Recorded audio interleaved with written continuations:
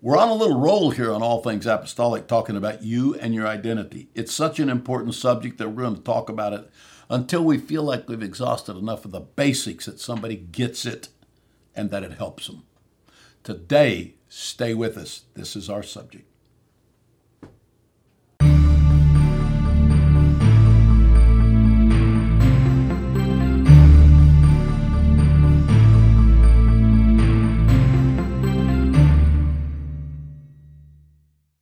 We have been here on All Things Apostolic talking about now for probably 5 podcasts about you and your identity. This is such a huge subject.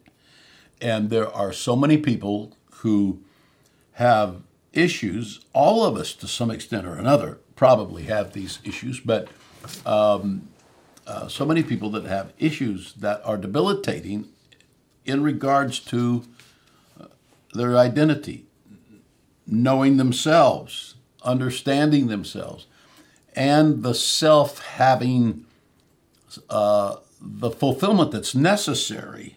Fulfillment comes from having some idea of who you are and what your purpose is and your value, the direction of your life, how to get from here to there. All of these things, they affect everything. Our relationship with each other is affected by our sense of ourself. If we hate ourselves, our relationship with others is very difficult because we're always projecting that to them. Sometimes we can project the hate on them because we're so aggravated at ourselves that we get aggravated at other people. We look for somebody to blame. All of this is tied up with a person's identity. The subject is huge. And we made a decision here a little while back that we're going to talk about you and your identity. We'll never exhaust the subject, but we're going to talk about many facets of this so that we hope that you understand. And secondly, if you know people who are really struggling with this depression or discouragement or frustrations or challenges that seem too big to handle, then tell them to join us here on All Things Apostolic and show them how to go back and be able to catch up. We intentionally make each of these sessions not too long, about 15, 20 minutes. The reason for that is number one, do we have time to sit down and listen every day for an hour? The answer is usually no. And secondly, are we going to do that even if we had the time? And does our mind kind of get clogged after a while? So there's pros and cons and all that. But by doing this in kind of bite-sized pieces, we hope that people really have a chance to grasp what is being said. The Bible is full of this kind of material that helps us understand ourselves. And it actually is like a spiritual drugstore, if you please, or where you go pick up medicine, where you find prescriptions for problems, and where there is a therapeutic answer to these things. The one thing that the Bible would do is it would teach very strongly that all these things start in the human spirit.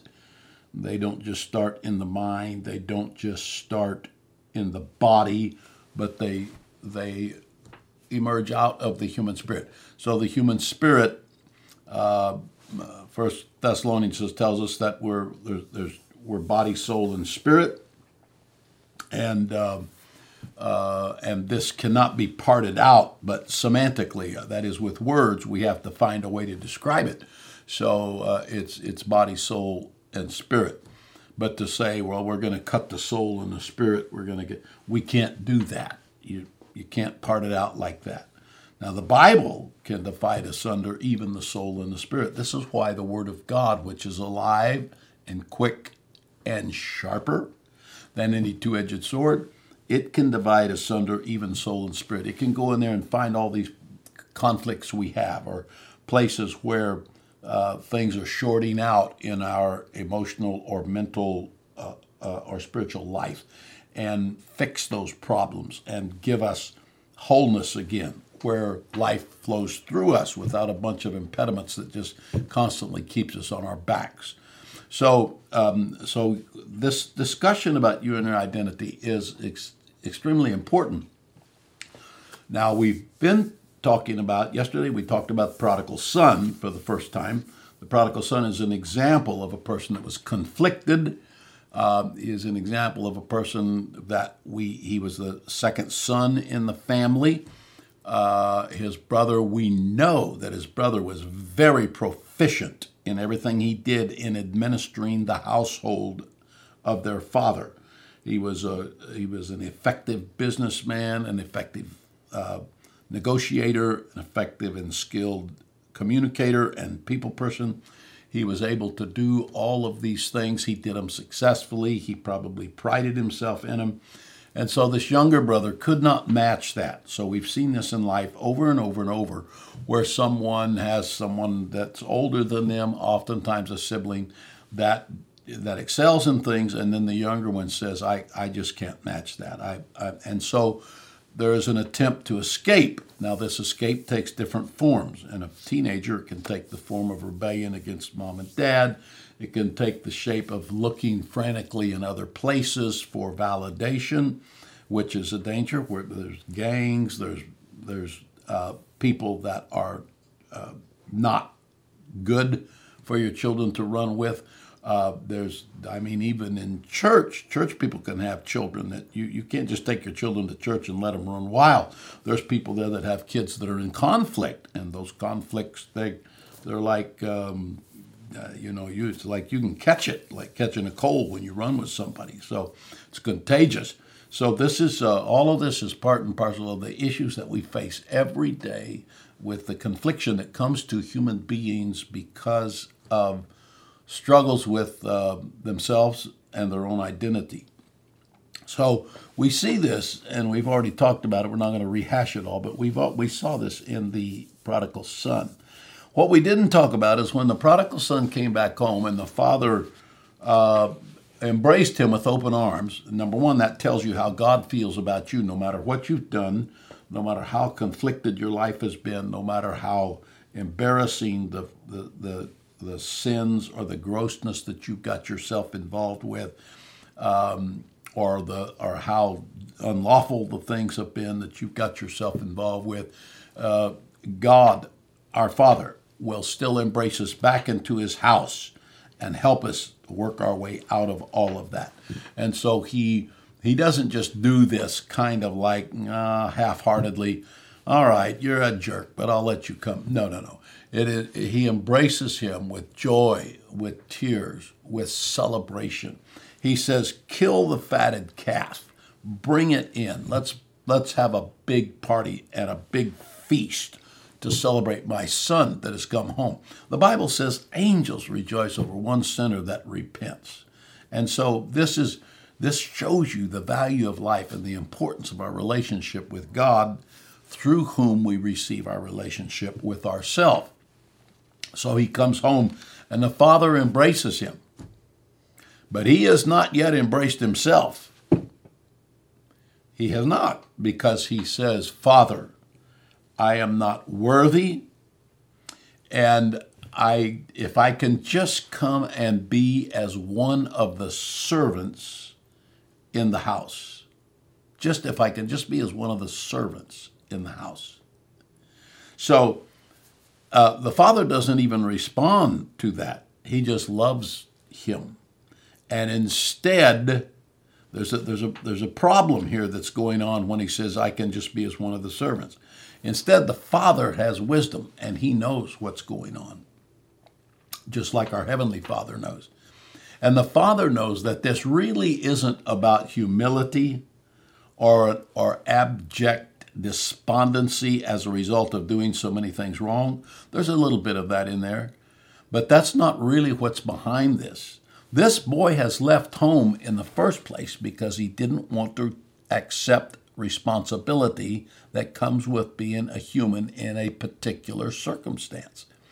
He didn't want to, he didn't feel adequate. He comes back home after he's wasted everything, and he still doesn't feel adequate. In fact, now he feels less adequate than he had felt before he did what he did, which is usually the way sin is. A person goes and does something wrong. They come back. It's worse, not better, inside with their confliction with themselves. And so he says, I'm not worthy. What he's really saying in part is, I'm not ready. I wasn't qualified, and I felt intimidated, and I didn't have self-esteem, and I didn't value myself because I cannot match up to my older brother and to how this household runs with such proficiency. And he's really saying, I still can't, but I could be a servant in the house. I know how to do that. Now here's the catch. The father won't let him do that. The father will not let him be less than what he is supposed to be. The father, and he signifies that by taking the ring, the signet ring, and slipping it on the boy's hand. Now, you say, what was he doing? Was he giving him jewelry for sparkle and bling bling? And no, it was none of that. In those days, most people could not read or write. And even if the person could read or write, if he signed a document, he may be dealing with somebody that they couldn't read or write. So the signet ring is called signet for a reason. Signet comes from the same root as signature. And so the signet ring had the crest of that particular family on it. And it was like a stamp pad. They would stamp it on something where there was ink, and then they would stamp that ring on the paper. So what that ring really meant was the responsibility. The only people who had a signet ring was the people who were in the authority over the house. And that would be the elder son, and this son would be the primary authorities in that house. So God comes back, and rather than let him be an abject servant for which he was not prepared or intended in life, God gives him the authority, and he's probably terrified, but God gives him the authority and says, now, this is what you are. You're a son. So you cannot escape. There's an important lesson here. You cannot escape what you are. I had a job one time in a plant that made soft drink machines. You drop money in them, you get, and I was starting a church, and I had this job in this place where they made soft drink machines. They put me on the line, the manufacturing line, and they didn't tell me that 2 people had quit, and they gave me both of their jobs. They gave me both of their jobs. And I had to do both of the jobs instead of one, but I didn't know I was doing that. I was killing myself to stay up with everything until somebody came by and said, hey, that used to be the job of 2 people. So I quit because I thought if they're dishonest enough to do that, what else are they going to do? And I quit. I went and got another job. Well, the fact of the matter is that I still had to meet the qualifications to be a young father. I still had to meet the qualifications to be a husband. I was married very young. I still had to meet the qualifications to pay the bills, to provide home, to all the things.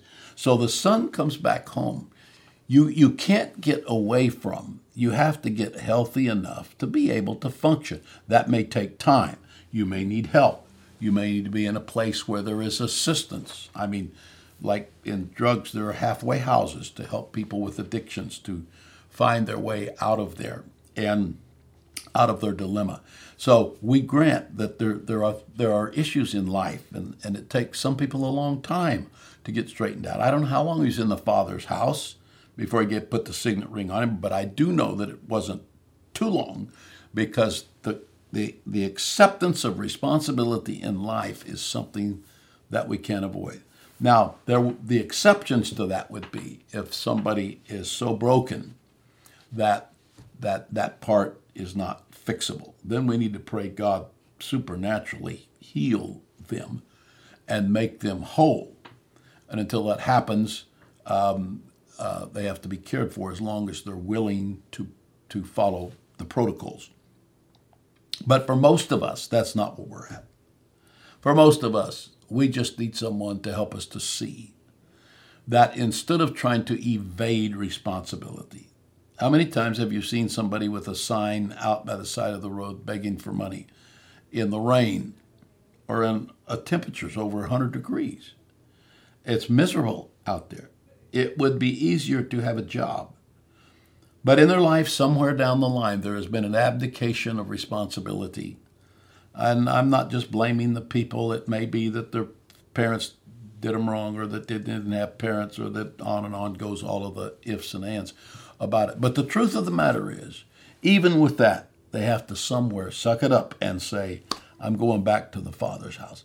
And whatever I'm supposed to be, the Father's going to help me to be that. I don't have to be it on my own. The Father loves me. And I don't have to be what my brother is. I just have to be the best me that I can be.